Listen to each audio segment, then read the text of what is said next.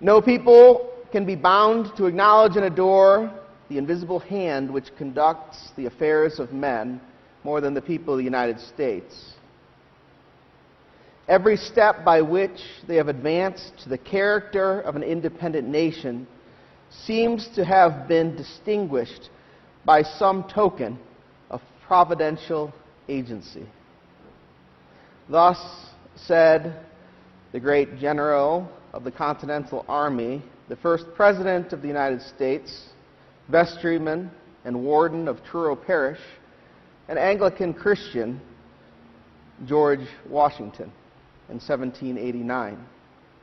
Washington was constantly talking about God's providence. If you read anything that he wrote, his writing is littered with references to the Almighty and the fact that God smiles, or that he uses his arm for, or that his hand preserves and has preserved Washington.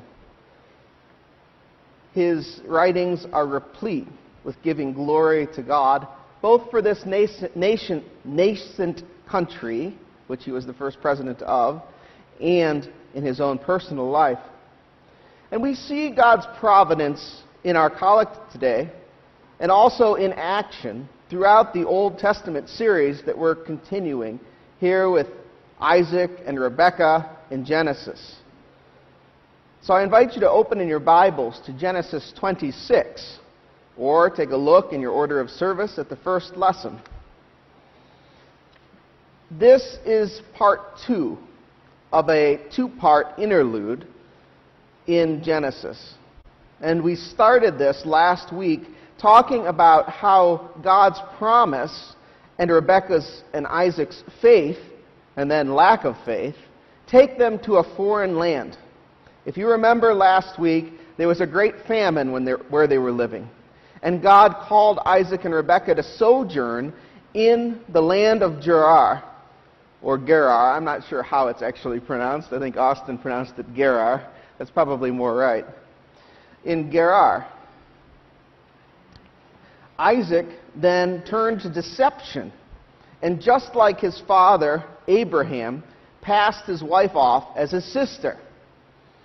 He's confronted by Abimelech, the king of the Philistines in Gerar, and then God blesses Isaac not because of his moral superiority, but because he's a child of promise.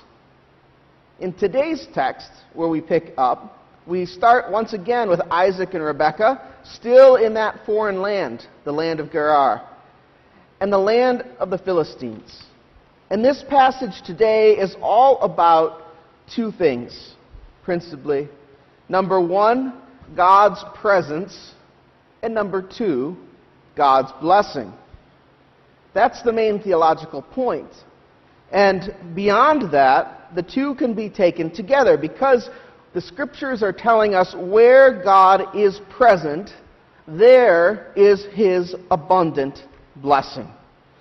So I invite you again to take a look at Genesis chapter 26, our first lesson.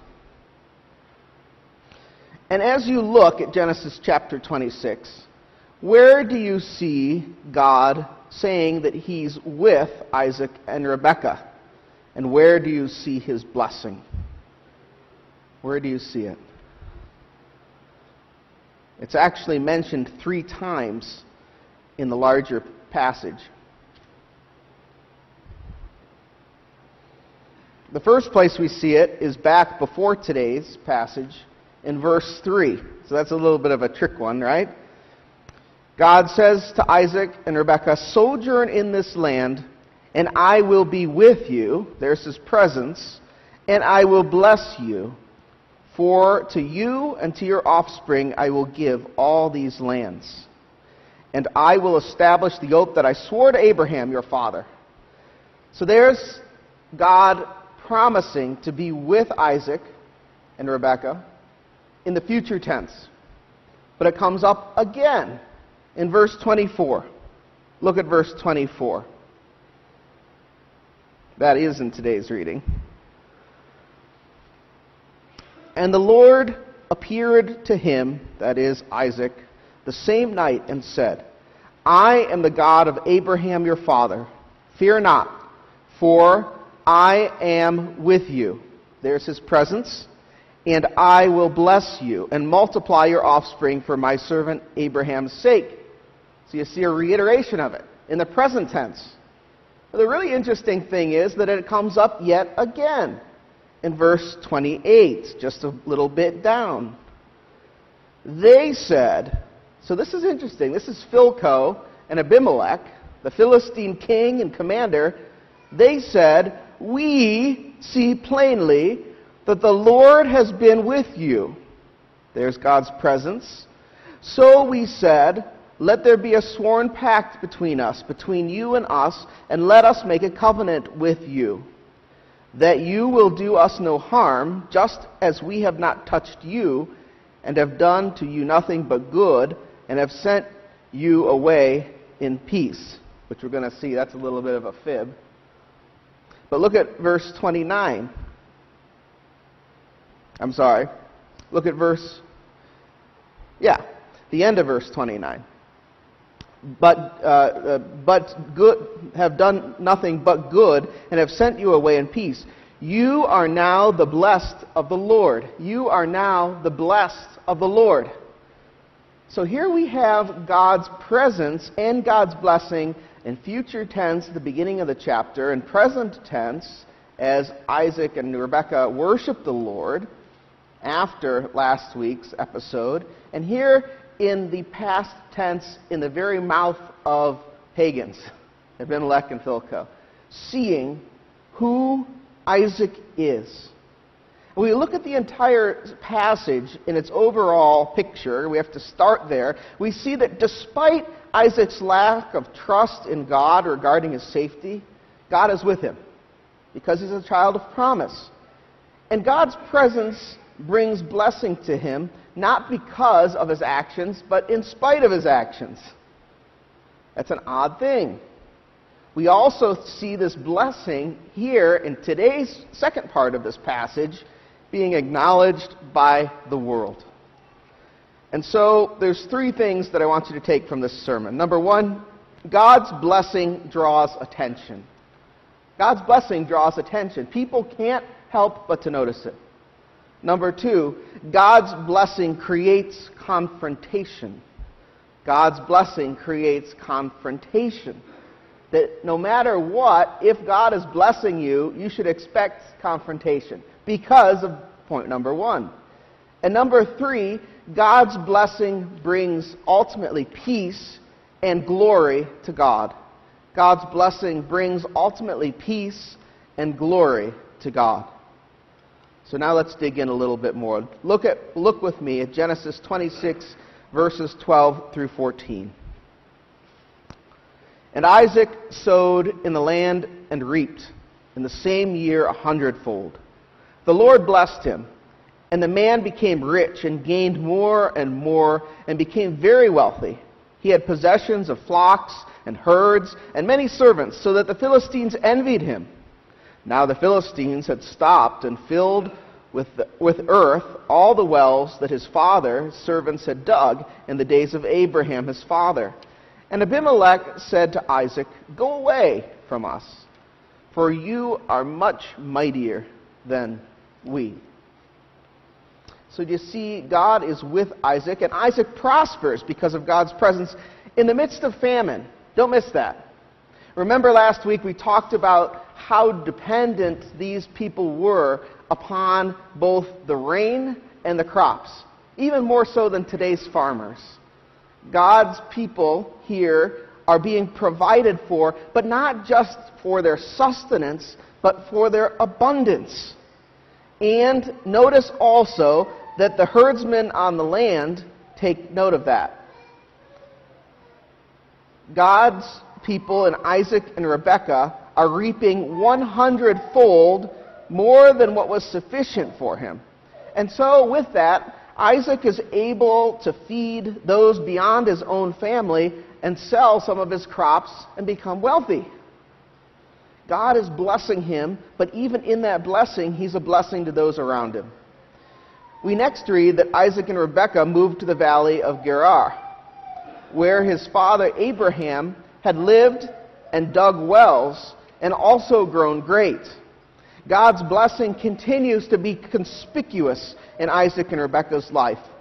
And it's worth noting that despite Isaac's great wealth, he goes out of his way to not be in conflict with those with whom he comes to encounter. And why does he go out of his way to not be in conflict with them? Because he trusts in God's blessing. So look further with me in verses 19 and 20. But when Isaac's servants dug in the valley and found there a well of spring water, the herdsmen of Gerar quarreled with Isaac's herdsmen, saying, "The water is ours." So he called the name of the well Esek, because they contended with him. Then they dug another well, and they quarreled over that also. So he called its name Sitnah. And he moved from there and dug another well, and they did not quarrel over it. So he called its name Rehoboth, saying, "For now the Lord has made room for us, and we shall be fruitful in the land." It's hard for us to understand the lavish blessing that God's giving Isaac and Rebekah as they move about here. It's as if Isaac has the Midas touch, right? Everything that he touches springs forth with water instead of gold. But of course, that water is so valuable in this culture. And stop for a second and consider the frustration that Isaac and his men must have had. Has anybody ever dug a well? Yeah? I know at least two people. When you dig a well, now we have all sorts of modern tools to do, and it's still a lot of work, right? But can you imagine digging a well with hand tools in this era? Can you imagine how much work that is? Did you get a sense of frustration in the passage that I just read? And they dug another well, and they moved and dug another well. And finally, as if saying, "Oh, enough is enough," he's at his wit's end, he names the last one Rehoboth, saying, "For now the Lord has made room for us." You almost can hear the sigh in that. And we shall be fruitful in the land. Right? This is no small thing. And remember how last week we talked about how this passage seemed to be a passage with déjà vu? Well, once again, the Bible follows a structure that's intentionally bringing this up in your mind. If you were with us last year for the first part of this series, Abraham goes through this too, right? Look in your bulletins. I actually put the reference there for you. We're not going to turn there. But if you look in your bulletins on page 7, you'll see yet another parallel. Remember last week there was a parallel in Isaac passing off his wife as his sister. Well, here again, there's a parallel with Genesis chapter 21, where there's a dispute about wells.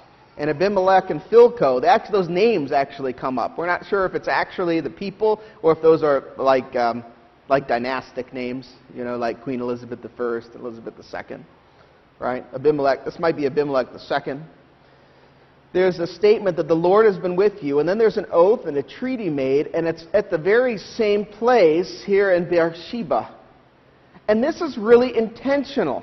What Scripture's doing here, if we have eyes to see and ears to hear, is taking us back and saying, you've been here before, we've gone down this path before, and has God been present? And has God blessed His people? And of course the answer is yes.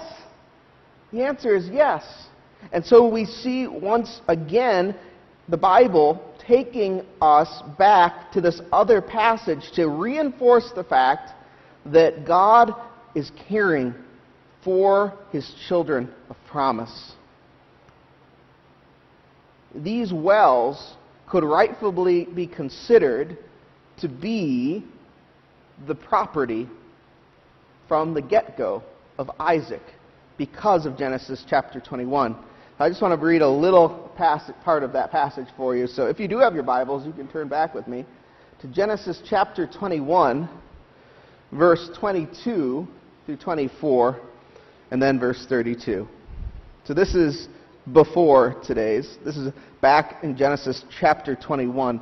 At that time, Abimelech and Phicol, the commander of his army, said to Abraham, "God is with you in all that you do. Now therefore swear to me here by God that you will not deal falsely with me or with my descendants or with my posterity. But I have dealt kindly with you, so that you will deal with me and with the land where you sojourned." And Abraham said, "I will swear." And then moving on to verse 32 in that same chapter, chapter 21. So they made a covenant at Beersheba. Then Abimelech and Phicol, the commander of his army, rose up and returned to the land of the Philistines.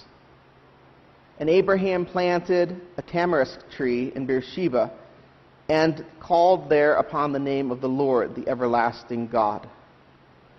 So what this is drawing us back to is the fact that there had already been a treaty made.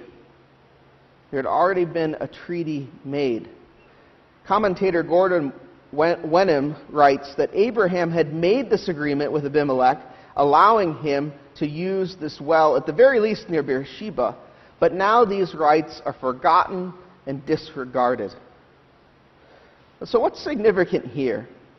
And there's a contrast with last week, with Isaac's disposition and with Isaac's actions. Whereas last week he resorts to deception and passes his wife, Rebekah, off as his sister, this week what does he do?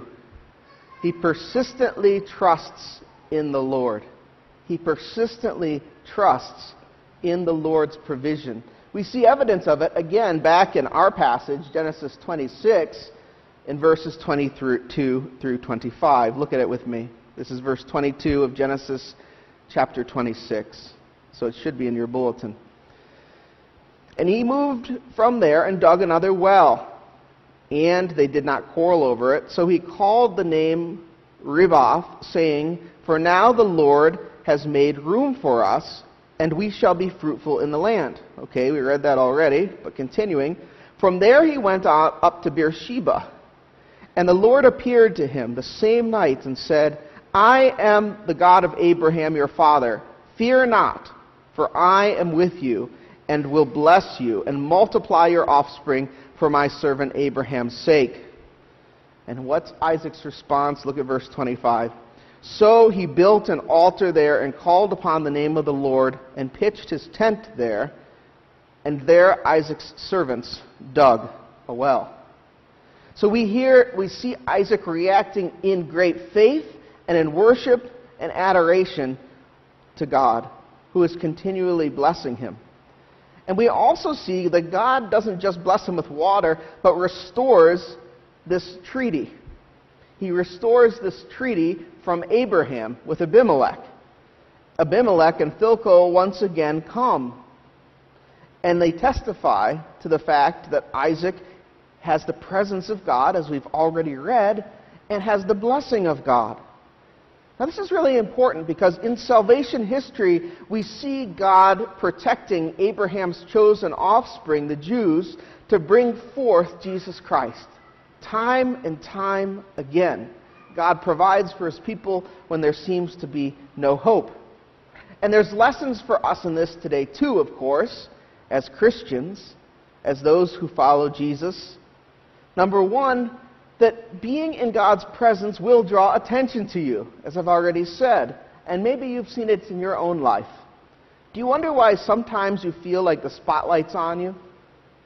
Why do people ask what you think about things or for your advice? Sometimes it's inordinate. The answer is that, as with Isaac, a strong follower of Jesus is in the presence of God, and because of that, you're going to raise eyebrows. You're going to be noticed. But also, God's going to use your efforts to multiply his will. And that's really important too. You see, Isaac's blessings were material. He becomes a really wealthy man. Yours may be. Perhaps God's made you wealthy and prosperous. But perhaps you're not materially wealthy. It's not necessarily about material wealth here. That's not the point. And if you've heard pastors that say it is, they're wrong. But rather, it's because we are all wealthy with being children of God. Not just children of promise, but children of the King himself. Remember, Jesus Christ himself was poor materially. In last week's gospel we read in Luke 9:58, foxes have holes, and the birds of the air have nests, but the Son of Man has nowhere to lay his head. That's Jesus, the Son of God. And who would call him poor? None of us. But he was poor materially. As Christians, you and I walk around with the most incredible blessing, having God as your friend. The gift of Christianity, and I think this is really important because it seems to get lost.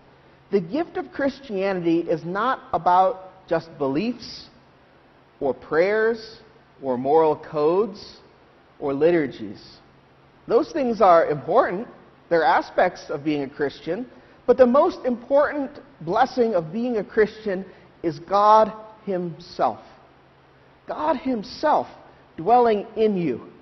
Dwelling in you. And when we forget that, when we get sidetracked by that other stuff, which again can be very good, don't get me wrong, when it becomes primary, instead of understanding that God is in you as the primary thing in the Holy Spirit, we get ourselves into trouble. For God's blessings, by being present in you, just like with Isaac, are lavish. Are lavish. And yet, so often, we don't see it that way. We don't recognize it. 19th century Bishop of Liverpool, J.C. Ryle, writes, "Do we want a mighty and powerful friend? Such a friend is Jesus. He's able to give those that love him the best of gifts. He can give them in life inward comforts, which money can never buy. Peace in poverty, joy in sorrow, patience in suffering."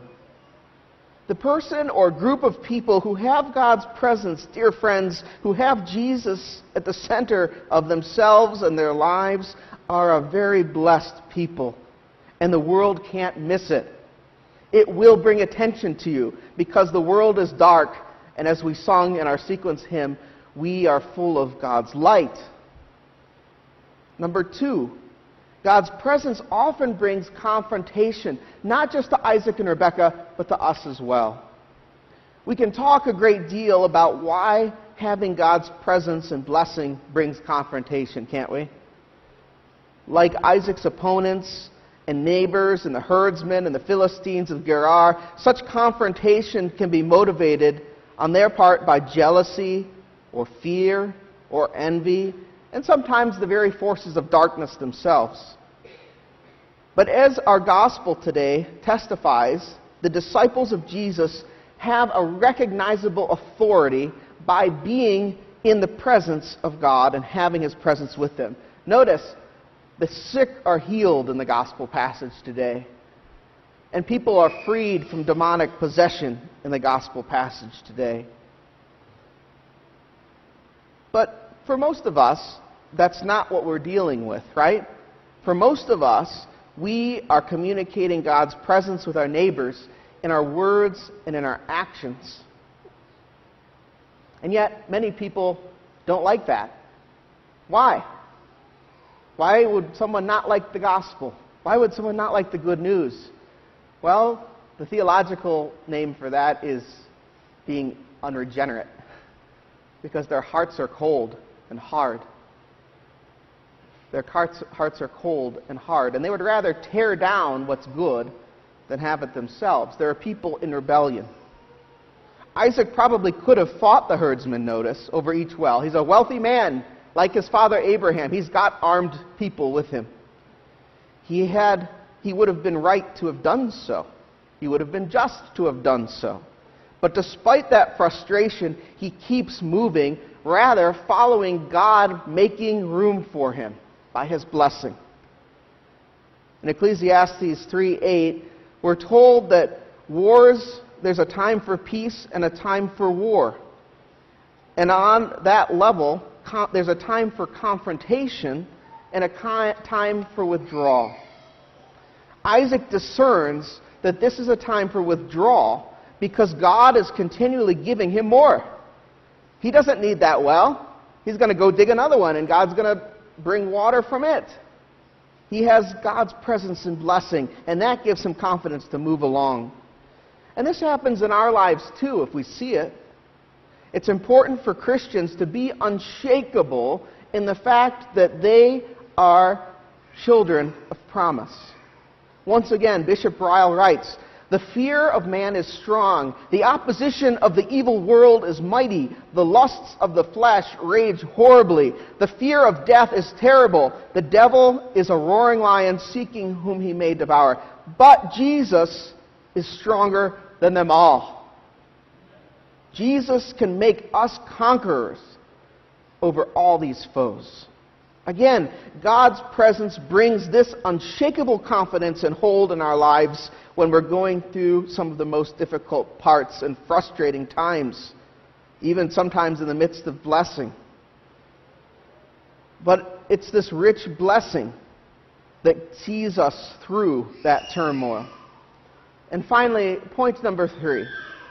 Just as Isaac is at his wit's end, God opens the eyes of Abimelech to see how he is with Isaac, so God will always provide what we need by way of resources and protection to accomplish what he's called his sons and daughters to do. He does both here in the Old Testament, and he does so now. Not only does God remind Isaac that he's a son of promise, whose offspring will be given the land. Notice how often that's repeated here. But he also restates the fact that he's with him and that he's blessing him. That God's presence brings this blessing, and that this blessing will eventually bring peace. Have you ever had encouragement from someone that you never expected it from? Or an adversary or competitor turn around and say, "Well done," and you really did a great job on that, and you're taken aback because that person's not like that. That's how Isaac reacts to Abimelech. Do you see here in today's reading? Isaac says to him in verse 27, "Why have you come to me, seeing that you hate me and have sent me away from you?" And then they give great glory to God, which I won't read again because we've already read before. What is most interesting here is that at the end of this passage, God is worshipped and glorified by Isaac and by Abimelech and by Phicol. All together, in treaty and in feasting. God is glorified by all three because of Isaac's faithfulness as a child of promise. Now, out of Abimelech's mouth come these very words, right? In verse 28 there, "We plainly see that the Lord has been with you. You are now blessed of the Lord." Dear Christian, brother or sister, you too have the presence of the Lord. If that hasn't stuck with you yet, please take that with you. You too have the presence with the Lord. The Lord dwells in you by his Holy Spirit. And in Jesus Christ, you are so much more than the patriarch Isaac. You're a son or daughter of God. Why do you so often forget that? Why do I so often forget that? Like Isaac, this presence is the blessing. This presence is the ultimate blessing. Oh yes, it will cause you grief, sometimes the hatred of the world. It will cause you confrontation because you contrast with the world. But remember, it's God who's shining through you. And Jesus, our Lord himself, says, they've not hated you, but they've hated me first. Indeed, you have a goodly heritage, as we said in the psalm today. Indeed, we have a goodly heritage. We are richly blessed to live in this country, the United States, which still defends our freedom of conscience and religious liberty. Praise God. Don't lose sight of that. Despite our flaws at times, our nation does protect true religion and those in it to be able to live by it, to shine light in the darkness. take advantage of that, because it's not the case throughout the world. As the Reverend Isaac Lewis preached in Stamford in 1796, a preacher who Washington greatly admired and wrote to, what he wrote remains true today. To live the life of righteousness, to exhibit in our daily deportment a specimen of Christian virtues, is a constant and practical defense of the gospel. Let our lives convince every beholder that religion is an undoubted reality. Let them see in our practices that is inconceivable, the most benevolent and human system ever revealed to man, and that our belief in it is cordial and unshaken. The argument will certainly carry conviction to their consciences. Friends, glorify God in your daily living, is what he's saying. Follow God faithfully and be a light to the world around you. This is ever true. Most importantly, we do have this goodly heritage. You have this goodly heritage as sons and daughters of God, and that's ours to give to anyone who would receive it. In the name of the Father, the Son, and the Holy Spirit. Amen.